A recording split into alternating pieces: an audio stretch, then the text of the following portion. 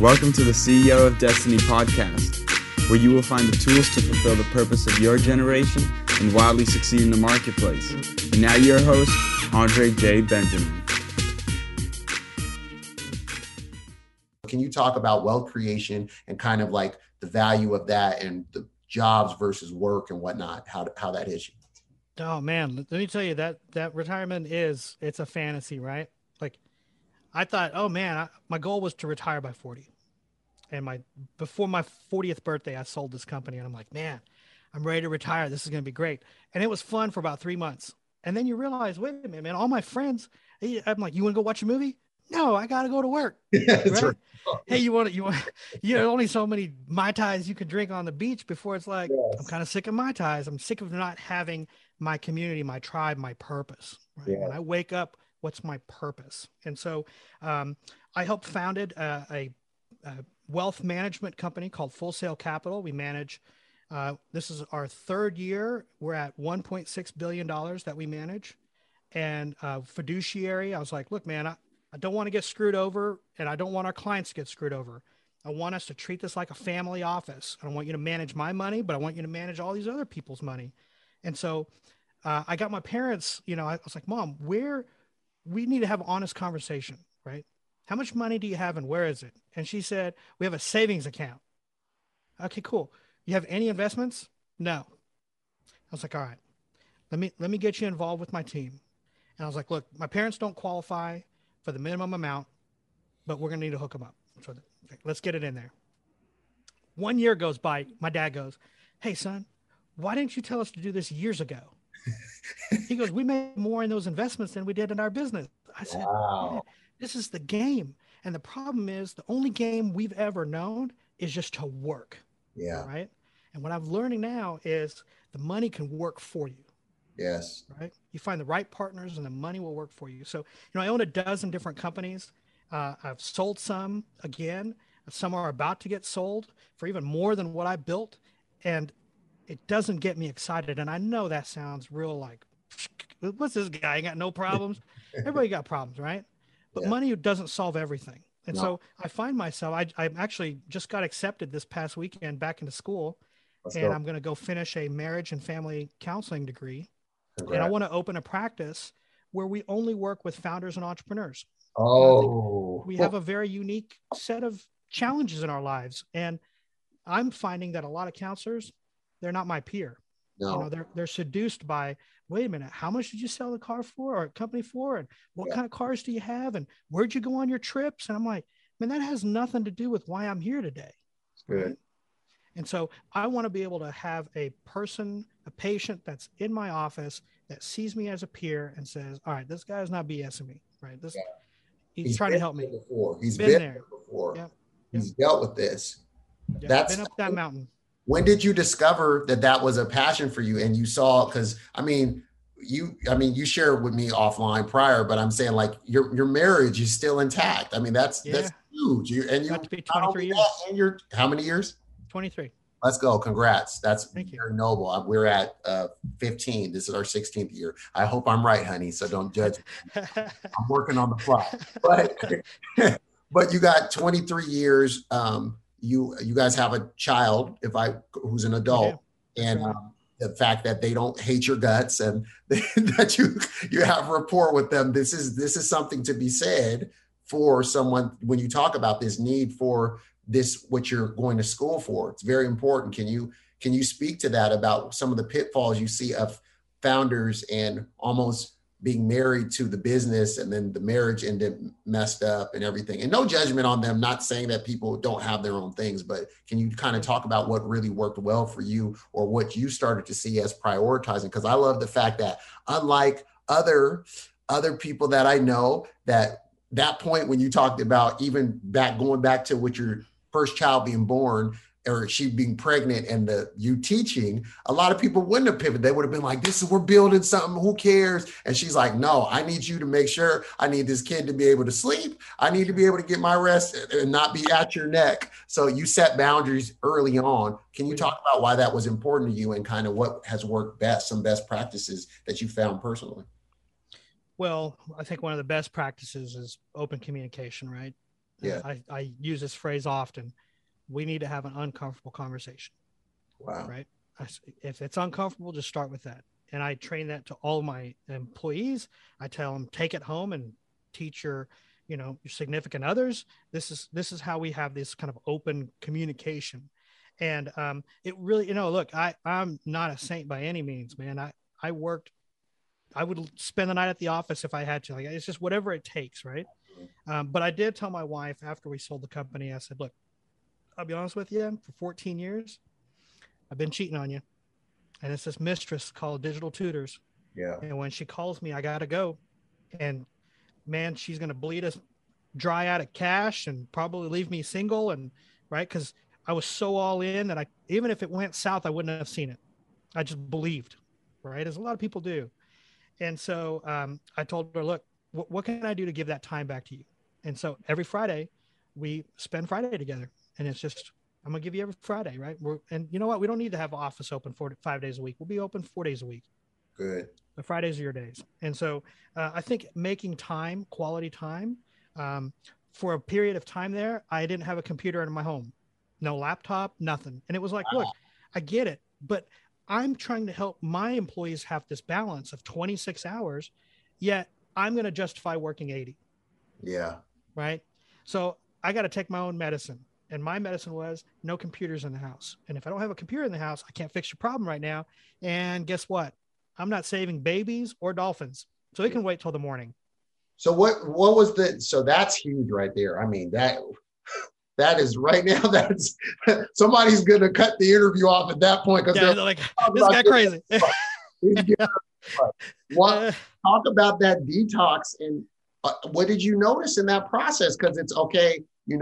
Most of us don't realize that we're connected to this at the hip. We've got multiples of you know what I mean? And how much it's, now Apple is, I don't know if they're doing it for their own reasons, but at the end of the week, they show you like, you've had this much time, you're down by this much, or you're up by this much. Can you talk about how that felt to go through that detox? And who is it that talks about the email or becoming a nomad now or a minimalist? Someone is one of the books I read, he also wrote a book on focus that was tremendous. But anyway, talk about that process of moving those out of your home. Why did you do it and how did it feel? And was it difficult? Like, let's not just fly over that.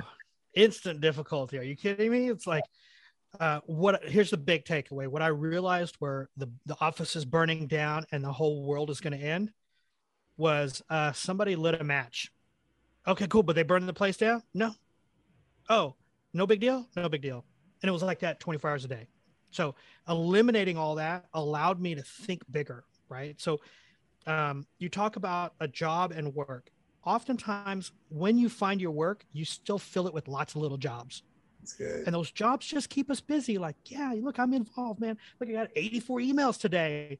I know, but most of it's garbage, right? Most of them don't even need a reply.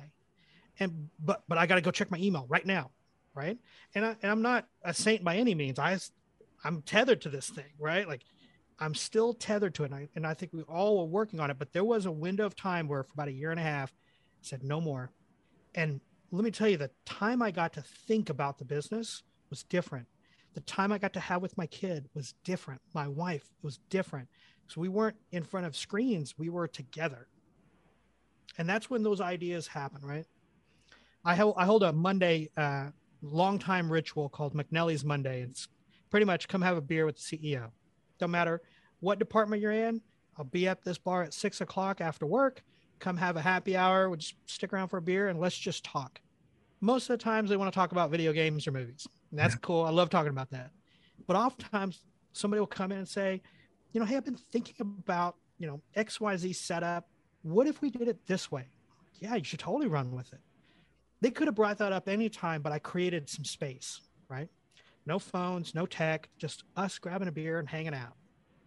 And so I wasn't creating those spaces for myself personally. So once you created those margins, you had the clarity, you were able to actually work on your work instead of, being so in the business that you couldn't. Right. And then you comprehensively as a person, the joy now that you see of actually being, we have 3 children, 12, 8, and 5. And I know that I think that's the greatest gift of children, and feels like a curse to an adult that's so addicted to doing things, is that they make you be present. They're like, my son's like, Dad, can you play this video game with me? Dad, what are you doing? We're losing. Dad, how are you? And Dad's thinking about what he's got, his deal he's got to close. Dad's got it. But being actually in the moment, being with my 5-year-old, and she's, it slows you down. Can you talk about how you why did you end up starting basically a wealth management firm? Why was that important to you? And especially now when we're talking about inflation, the eradication or the ending of fiat as it looks like we won't see. I don't know where are things going. The printing press keeps burning, but there's no backing for it. So I don't know where things are going. Inflation and all this. How do you hedge? And I know this is not investment advice. He is not giving you the huge disclaimer. He's not giving you investment advice. No. We're just talking. Yeah. So, you sell your company and it hits the news, the phone starts ringing.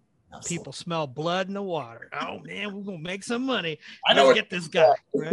So, we took a lot of calls, and we had a lot of meetings, and I quickly figured out, okay, you all are playing from the same script, right? Everybody got the same garbage they're trying to sell, and they're going to try to make you a lot more money than what you started with. I get it. I get all that. And then I met my friend David Stanley, and he came in and he said, look, work with us or not, go look at your retirement accounts. If the account has the name parentheses, A parentheses, you're getting screwed. And I was like, oh, okay, cool. And I was like, hey, by the way, what makes you guys different than the other 5 people we met with? And he's like, well, I'm going to be at your most important events. I'll be at your kid's graduation. I'll be at your kid's wedding. I'll be at your funeral. And on that day, I'll help your kid navigate this world. Wow. And I was like, really? He goes, oh, and if you ever need underwear, you call me, I'll come deliver underwear. I go, what do you mean by that? He goes, I got an 85-year-old client that called me and said, David, nobody's home and I need underwear. Can you buy me underwear? And absolutely, on my way. Wow. And I was like, okay, that's kind of going above and beyond, but I'm going to check on that. Sure enough, the feedback's like, this guy loves his clients. Whatever you need, he's going to take care of you, right? He's really your family office manager. And then I went home and I was like, Lisa, can you pull up those accounts, all of our retirement accounts, and even for our employees? And man, every one of them had a parentheses A. Wow. And we weren't making any money. It's like, we've had these things for 10 years and we've been screwed every year. And we just didn't know. I didn't have a background in that. So I sunk my teeth in, went with my man, David. And one day at lunch, I said, look, you generate wealth for lots of people. Yet you got a job. So if you ever want to make the jump, I want to back it and be your partner.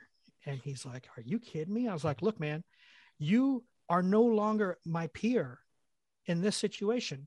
You should be my peer. You should be generating wealth for yourself so you understand what I'm going through. And he's like, nobody's ever said it that way. And about a year later, he called me and said, okay, let's do it. And I was like, let's do it. And so, we started with nothing. In that world, you can't take anybody. Start with nothing. And almost 3 years now, we're at $1.6 billion. Let's go. What would you say for people right now that are seeing inflation skyrocket and they're looking at the future and they're saying, I mean, what do I, the markets are interesting, to say the least, and then the leadership and the moves that people are making and kind of the future and the world uncertainty with all the news that comes because people are doing other non-traditional things that they're calling assets, such as, cryptocurrency and even this new thing I'm hearing digital real estate and NFTs and all this type of things. What are your thoughts on these? And what would you say to people that are feeling concerned about the price of goods going up and, not knowing what to do with how that they could see everything that they have evaporate in a year's time? Thank you for listening to today's episode. Do us a favor. If this was useful in any way for you, please go to iTunes and leave us a review. Reviews will allow others to easily discover the podcast. If you'd like more information and to receive a free download, rediscover your destiny, go to ceoofdestiny.com. Thanks again, and tune in next time.